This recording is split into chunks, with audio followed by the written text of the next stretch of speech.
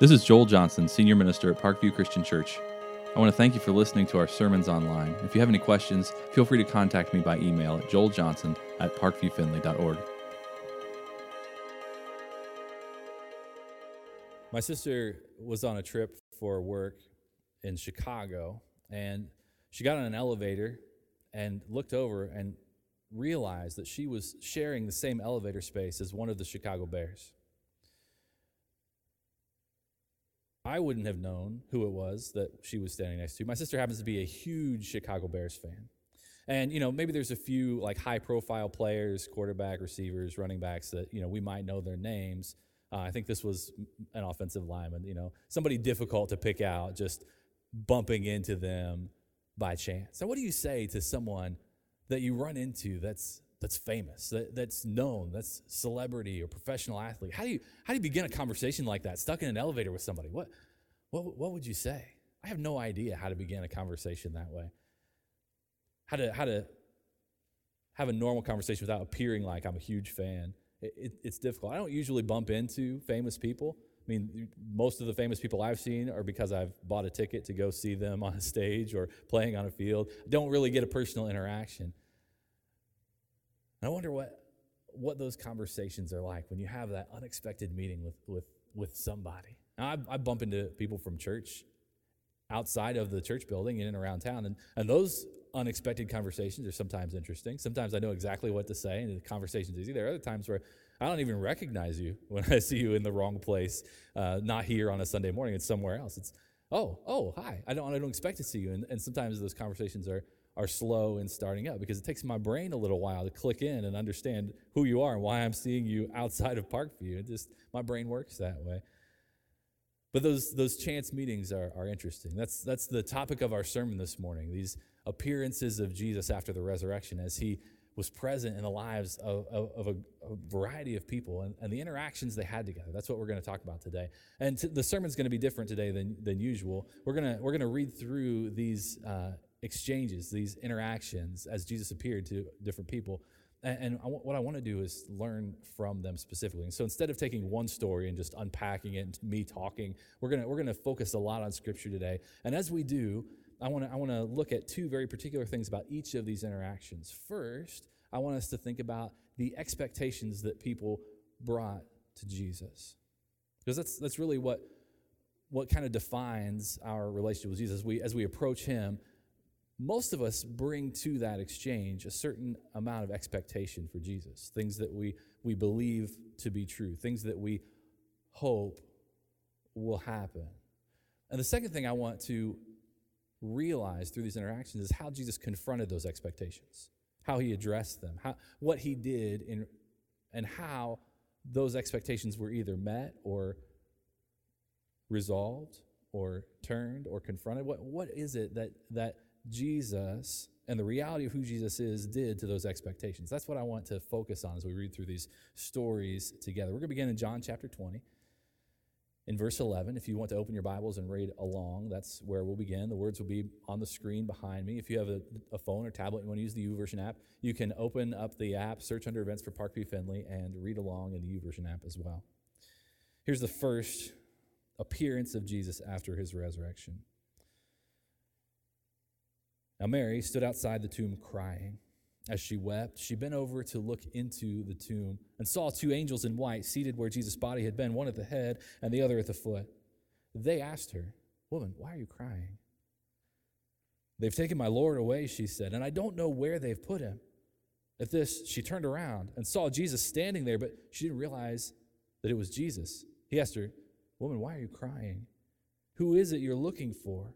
Thinking he was the gardener, she said, "Sir, if you've carried him away, tell me where you've put him, and I will get him." Jesus said to her, "Mary."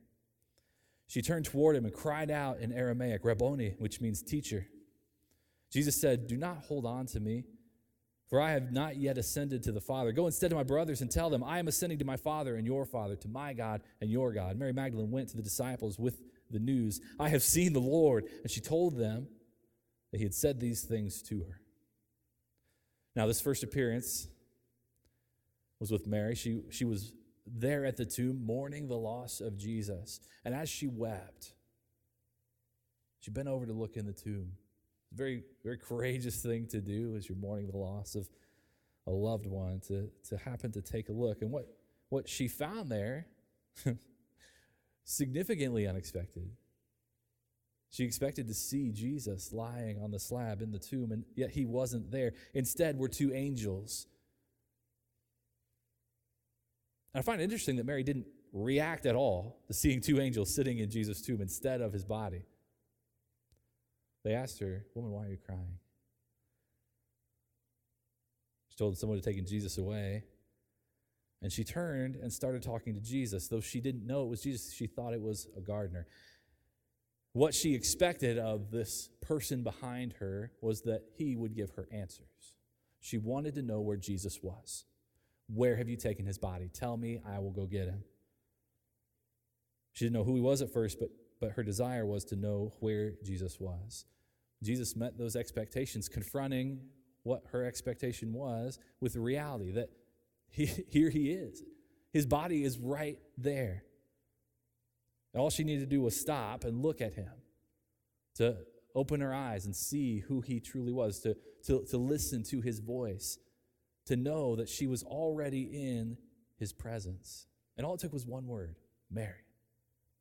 One word to snap her out of her grief. One word to open her perspective, to realize who it was that she was already talking to. Isn't that such a realistic representation of what our lives with Jesus are like?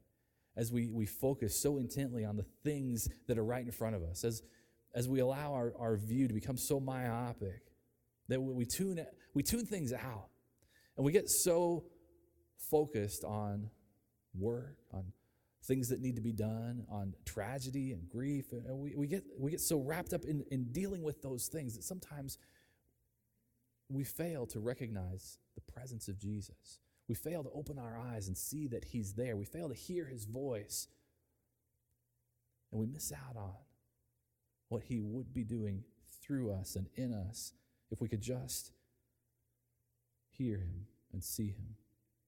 And what did Jesus say to Mary? Don't hold on to me. It would be a natural response for Mary to want to cling to Jesus, to want to cherish this moment and have it last. But Jesus had instructions for her. Go to my brothers and tell them, I'm ascending to my Father and your Father, to my God and your God. Incredible moment here between Jesus and Mary. But not the only appearance that Jesus made. Matthew tells us that Jesus greeted other women as they were leaving from the tomb in chapter 28, verses 8 through 10. The women who had been there hurried away from the tomb, afraid, yet filled with joy, and ran to tell his disciples. Suddenly Jesus met them. Greetings, he said. They came to him, clasped his feet, and worshipped him. Then Jesus said to them, do not be afraid. Go and tell my brothers to go to Galilee. There they will see me. This is just a brief encounter. We see these women who have already been at the tomb, who have seen it empty, and they're going back to tell the disciples that Jesus is not in the tomb. And they had these two emotions. They were afraid, and they were filled with joy. It doesn't tell us why they felt those things, but that's the way that they responded to the empty tomb. Full of joy, maybe because Jesus wasn't there, and they were hopeful that what he said about rising on the third day was true. Full of fear. Why? Maybe because of the power exerted. Maybe because they weren't entirely sure that Jesus had risen bodily from the grave. Maybe his body had been taken, what Mary thought was true. But one thing I do know is they don't seem at all surprised to be greeted by Jesus on the way back to tell the disciples. They left the empty tomb expecting to see some kind of evidence of what had happened to Jesus. And so when he appeared to them and said, greetings, their natural response was to worship him, to bow at his feet, and to grab hold, to clasp onto him and worship him. Jesus met those expectations, confronting them with the reality that he truly had risen from the tomb. Their observations were correct, and gave them a message to take to the disciples. We find the next appearance of Jesus. Both Mark and Luke tell us of two disciples who were traveling from Jerusalem to Emmaus. And they had a unique experience as Jesus walked along beside them and the exchange that happened. This is Luke chapter 24. Luke's a little more descriptive for this part of the story, and so we're going to use his account beginning in verse 13. Now that same day, two of them were going to a village called Emmaus, about 7 miles from Jerusalem. They were talking with each other about everything that had happened. As they talked and discussed these things with each other, Jesus himself came up and walked along with them, but they were kept from recognizing him.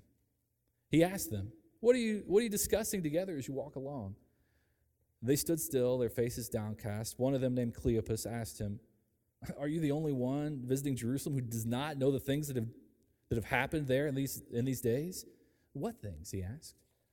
About Jesus of Nazareth, they replied. He was a prophet, powerful in word and deed before God and all the people. The chief priests and our rulers handed him over to be sentenced to death, and they crucified him. But we had hoped that he was the one who was going to redeem Israel. And what's more, it's the third day since all of this took place. In addition, some of our women amazed us. They went to the tomb early this morning, but didn't find his body. They came and told us that they had seen a vision of angels who said he was alive. Then some of our companions went to the tomb and found it just as the women had said, but they did not see Jesus. He said to them, How foolish are you, and how slow to believe all that the prophets have spoken? Did not the Messiah have to suffer these things and then enter his glory? And beginning with Moses and all the prophets, he explained to them what was said in all the scriptures concerning himself. As they approached the village to which they were going, Jesus continued on as if he were going farther, but they urged him strongly, Stay with us. It's nearly evening. The day's almost over, so he went in to stay with them. When he was at the table with them, he took the bread, gave thanks, broke it, and began to give it to them. Then their eyes were opened, and they recognized him, and he disappeared from their sight. They asked each other, Were not our hearts burning within us while he talked with us on the road and opened the scriptures to us? They got up and returned at once to Jerusalem. There they found the 11 and those with them assembled together and saying, It's true, the Lord has risen, has appeared to Simon. Then the two told what had happened on the way and how Jesus was recognized by them when he broke the bread. Now, these two disciples on the road to Emmaus were talking with Jesus, but they had no idea that it was him. Mark, in his story, adds this little detail of information that Luke doesn't. It says that when Jesus appeared to them, he kept them from recognizing who he was because he appeared to them in a different form. Now, there was something about his appearance that was altered, something about the way he looked. It was changed so that these two men would not recognize him as Jesus. That they would talk with him, and through that exchange, they began to reveal their feelings about the things that had taken place, about what had happened to Jesus, the man that they said was a prophet.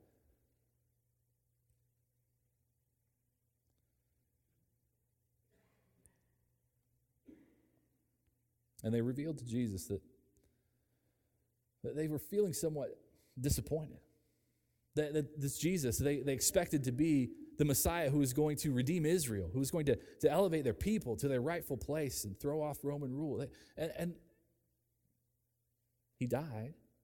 And it's the third day, and he wasn't in the tomb. Those were the things that were said about him.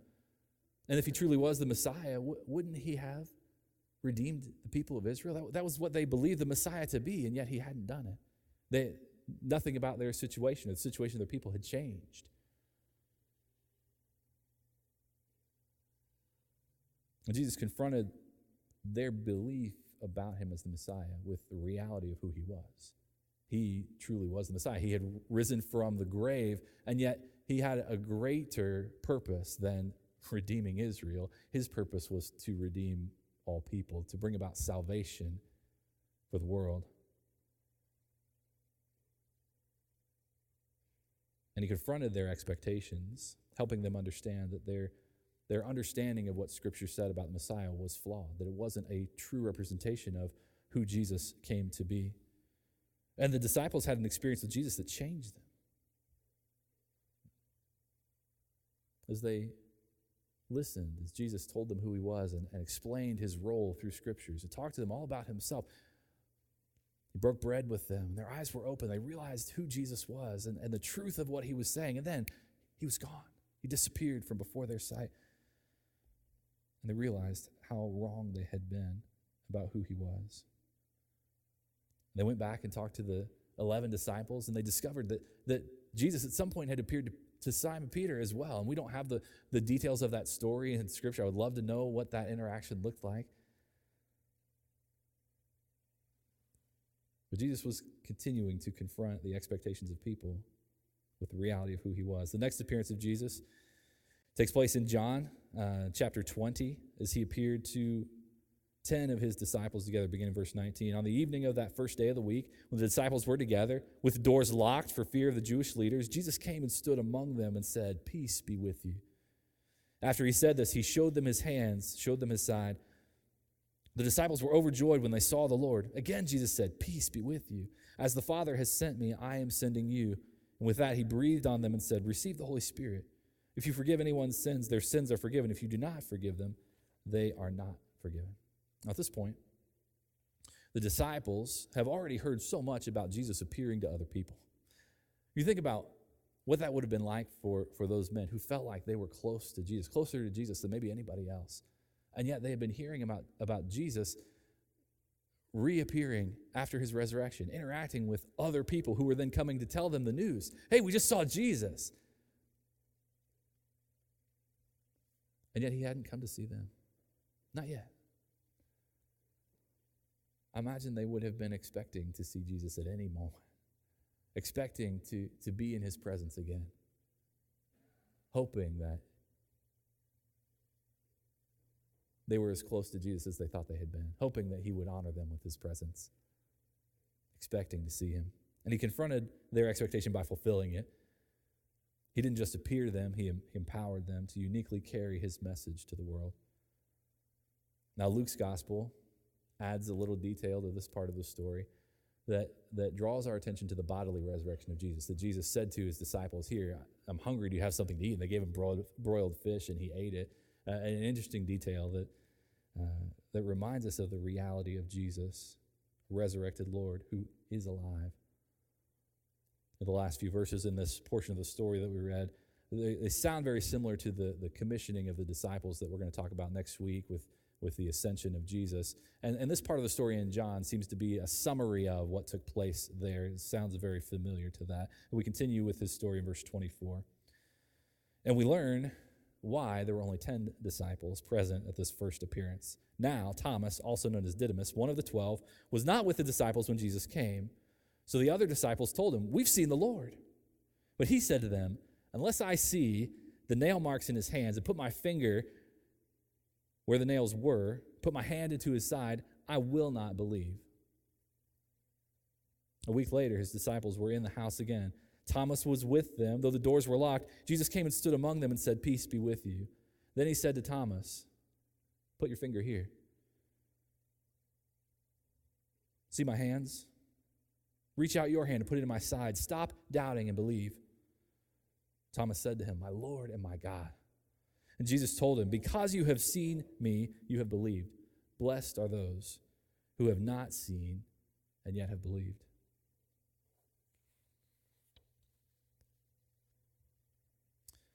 Thomas missed out on the first encounter with the disciples. But when he heard about it, he was skeptical. Very pragmatic, very logical. It was Jesus, really? I'm not going to believe that it was truly Jesus until I can see the proof on his body. And that's what Thomas expected. That if Jesus truly had risen from the grave, if this truly was the resurrected Lord, that he would have that proof to validate his identity. And Thomas wasn't going to believe until he saw it. Jesus confronted that expectation by providing the very proof that Thomas needed. Come look, touch the place where the nails, touch my side where the spear was thrust. See and believe. And not only did Jesus provide proof, he challenged Thomas to not let his doubts win out over his belief in Jesus. And while it was important for Thomas to believe, Jesus let him know that those who chose to believe without seeing that proof would be blessed by that faith, by believing without seeing. We continue on the story in chapter 21, beginning verse 1. After Jesus had appeared again to his disciples by the Sea of Galilee. It happened this way. Simon Peter, Thomas, also known as Didymus, Nathanael from Cana in Galilee, the sons of Zebedee, and 2 other disciples were together. I'm going out to fish, Simon Peter told them. And they said, well, we'll go with you. So they went out and got into the boat, but that night they caught nothing. Early the next morning, Jesus stood on the shore. The disciples didn't realize that it was Jesus. He called out to them, friends, haven't you any fish? No, they answered. He said, well, throw your net on the right side of the boat, and you'll find some. When they did, they were unable to haul in the net because of the large number of fish. Then the disciple whom Jesus loved said to Peter, it's the Lord. As soon as Simon Peter heard him say, it's the Lord, he wrapped his outer garment around him, for he'd taken it off, and jumped into the water. The other disciple followed in the boat, towing the net full of fish, for they were not far from shore, about 100 yards. When they landed, they saw a fire of burning coals there with fish on it and some bread. Jesus said to them, bring some of the fish that you just caught. So Simon Peter climbed back into the boat and dragged the net ashore. It was full of large fish, 153. But even with so many, the net was not torn. Jesus said to them, come and have breakfast. None of the disciples dared ask him, who are you? They knew it was the Lord. Jesus came, took the bread, and gave it to them, and did the same with the fish. This was now the 3rd time Jesus appeared to his disciples after he was raised from the dead. Now, this part of the story, the disciples were not expecting to see Jesus. They were going about life as it was. Back out in the fishing boat, needing to eat, needing maybe to make some money. They went back to the boat. Notice the similarity between the first time Jesus encountered his disciples and this experience with Jesus. The first time, the disciples were in and around their boats, tending the nets. And Jesus said, leave all that behind. Come and follow me. Now, Jesus is seeing them in a boat, catching fish, trying to catch fish. And he calls out to them. And that was the expectation the disciples had. They were just out hoping to catch some fish. And so Jesus met that expectation. He confronted that expectation. You want to catch fish? Have you caught anything yet? You've been out all night. Where are the fish that you're looking for? No, we don't have any fish. These are professional fishermen. Well, they were before they began following Jesus. They know what to do. They know how to find fish. And yet, nothing all night long. And Jesus said, well, if you really want to catch fish, just throw your net over on the other side of the boat. Throw it on the right side. See what happens. What? We've been out here all night. We've tried every side this boat has. There are no fish getting in the net. But they obeyed Jesus. They threw their net in on the right side of the boat. And the net filled with fish. 153 fish. I don't know why we have this number in Scripture. I don't know what significance it has to fishermen or the net. Probably it was just so large it was impossible to believe that many fish had flocked to the net that they threw into the water. But it was so heavy they couldn't bring it up into the boat. And the net never broke. The disciples hadn't recognized Jesus until they were willing to obey and saw him do the miraculous. Now, they didn't understand why he would call on them to throw the net on the other side of the boat, on the right side. It wouldn't have made any sense to fishermen, one side of the boat or the other. It's all the same water. It's all the same fish. What's the point of this exercise? And yet, they were willing to obey. And when they obeyed, they realized what Jesus was doing. And they experienced the miraculous. Again, we have this great reminder of our relationship with Jesus. This powerful example of what happens in us when we come to the Lord. And we don't always understand what it is that he's asking us to do. We read through the Bible, we read a lot of complex words and ideas, things that go beyond our understanding, things that are frankly a mystery. Until we learn to obey. Until we learn to live according to God's word. And then we begin to discover the truth of what God's word does in our lives. We begin to discover what it is he's calling us to do and who he's calling us to be and the value that exists in defying the logic of the world we live in today, to be obedient. And we see how God is working to draw us close to him, how God is using that obedience to draw other people to him. The miraculous that we never realize until we step forward in obedience. It's an important reminder to us. of how he works in our lives. Then we continue to see Jesus appearing in the lives of people and interacting with him. The continuation of this story is in John chapter 21, verse 15. When they had finished eating, Jesus said to Simon Peter, "Simon, son of John, do you love me more than these?" "Yes, Lord," he said. You know that I love you." Jesus said, "Feed my lambs." Again, Jesus said, "Simon, son of John, do you love me?" He answered, "Yes, Lord, you know that I love you." Jesus said, "Take care of my sheep." The third time he said to him, "Simon, son of John, do you love me?" Peter was hurt because Jesus asked him the third time, "Do you love me?" He said, "Lord, you know all things. You know that I love you." Jesus said, "Feed my sheep. Very truly I tell you, when you were younger, you dressed yourself and went where you wanted. But when you are old, you will stretch out your hands and someone else will dress you and lead you where you do not want to go." Jesus said this to indicate the kind of death by which Peter would glorify God. Then he said to him, "Follow me." Peter turned and saw that the disciple whom Jesus loved was following them. This is the one who had leaned back against Jesus at the supper and had said, "Lord, who's going to betray you?" When Peter saw him, he asked, "Lord, what about him?" Jesus answered, "If I want him to remain alive until I return, what is that to you? You must follow me." Because of this, the rumor spread among the believers that this disciple would not die. But Jesus did not say that he would not die. He only said, "If I want him to remain alive until I return, what is that to you?" Now here is a deeper conversation between Jesus and Peter. And we don't have a lot of information about what Peter was expecting of Jesus. However, I would suggest that from their interaction, Peter was expecting, hoping for an opportunity to prove himself to the Lord. And I draw that from his adamant response when Jesus asked, "Do you love me?" And he said, "Lord, you know that I love you."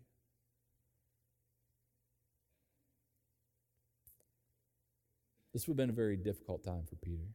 Can you imagine what it would have been like for him to be reunited with Jesus after having been told, "You're going to deny me, Peter"? And Peter said, No. I would never do that. I would die before I denied you.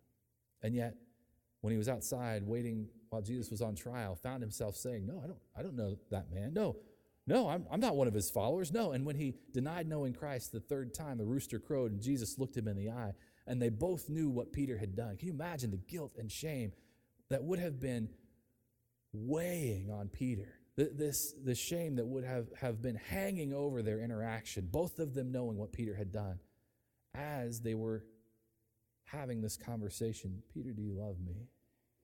You know that I love you." And Jesus took this opportunity to restore Peter in several ways.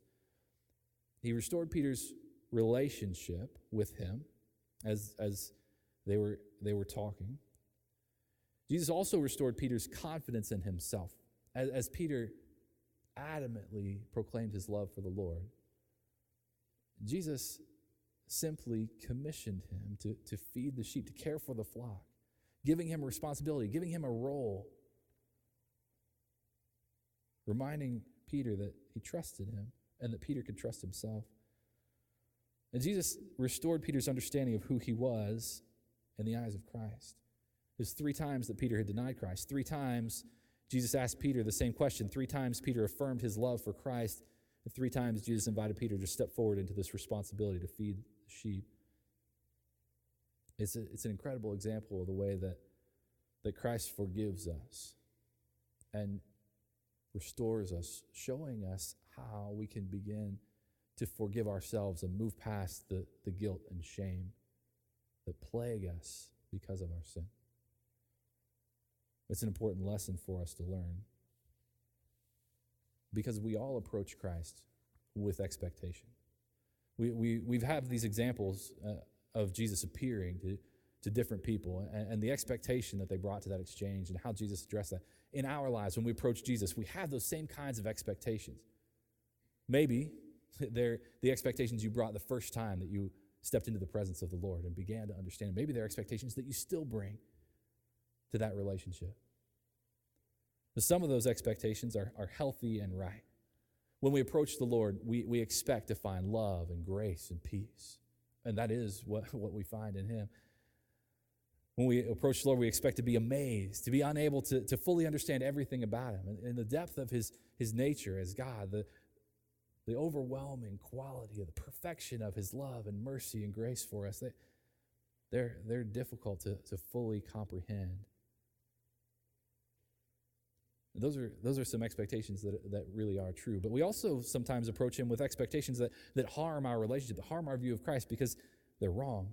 There are times we approach Christ and we expect him to do what we want him to do, even though it's not a part of his will. And we come before the Lord inviting him to intervene in our lives, to fix problems that we've caused for ourselves. And we make deals with the Lord. We make ultimatums for God to fulfill. And we beg him, God, if you could just fix this, I'll read my Bible every day for the rest of my life. If you could just resolve this problem that I'm facing, I'll be in church every Sunday. I'll never miss. And we hope that he will erase consequences, provide the miraculous, and we make demands of God that he are not a part of his will. They're just the things that we want. Sometimes we approach the Lord, and our expectation is that as we approach him, he'll look at us as unworthy. And we have that expectation because that's really the way we view ourselves. When we fall to sin, when we realize the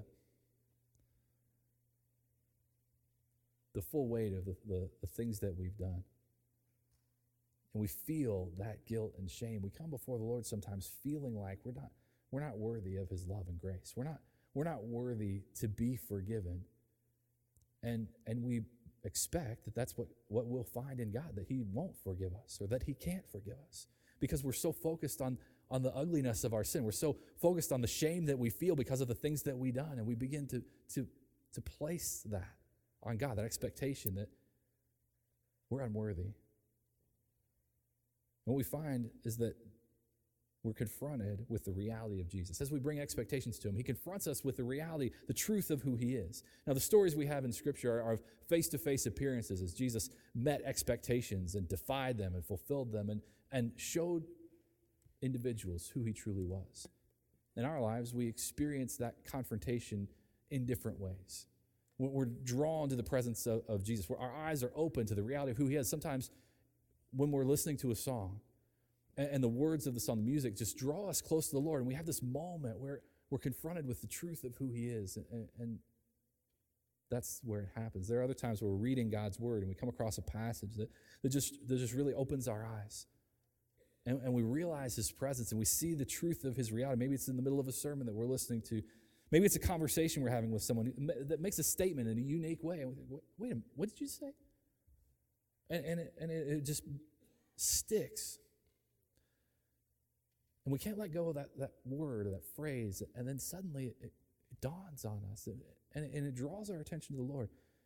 Maybe it's nature for you that opens your eyes to who the Lord is. You're walking on a trail in the woods and you just feel this connection with the Lord. And it helps you to think clearly about the reality of Jesus. Maybe you've been confronted by tragedy, diagnosis, the loss of a loved one. And in those moments of grief, you find yourself open to the Lord and you hear him and see him with a clarity that you've not had before. Maybe for you, it's a life of hearing bits and pieces about Jesus, of reading the Bible and getting small glimpses of who he is. And then finally, the last piece of the puzzle, press it into place and you see the full picture for what it is. And you have this moment of realization of this is it. And we're confronted with the reality of Jesus. And what we find in him is that he surpasses our expectations. He goes beyond everything we could ever have imagined about him. It proves to us what it truly means to allow him to work in our lives, to allow him to lead us and guide us, to surrender all of who we are.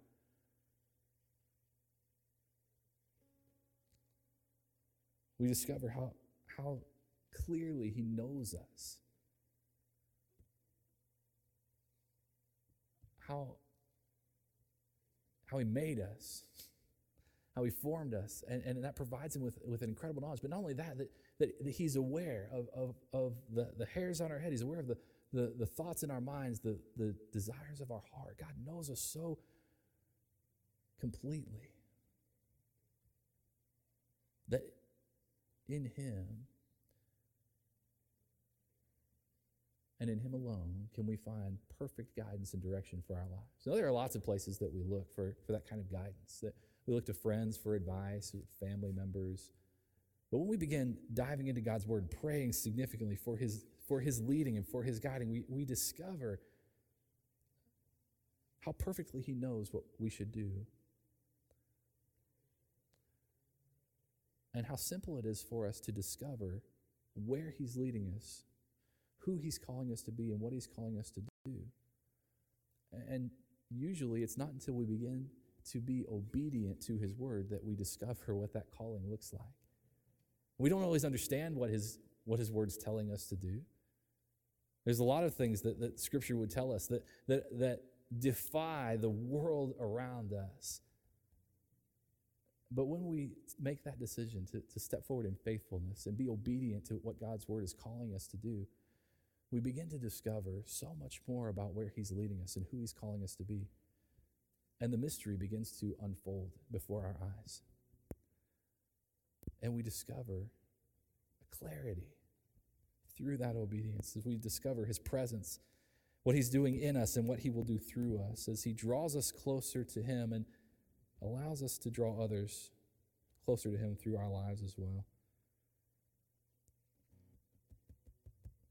He surpasses all of our expectations about who He is, and He surpasses our expectations about what He will do in our lives, about the grace and forgiveness that He provides by the blood of Christ. It's a grace that we don't deserve, a mercy that's overwhelming. He loves us when we wouldn't expect anyone else to. And He loves us so completely and perfectly that it finally enables us to see ourselves as He sees us, without the guilt, without the shame, but as forgiven by the blood of Christ. And we discover that in Him and in Him alone.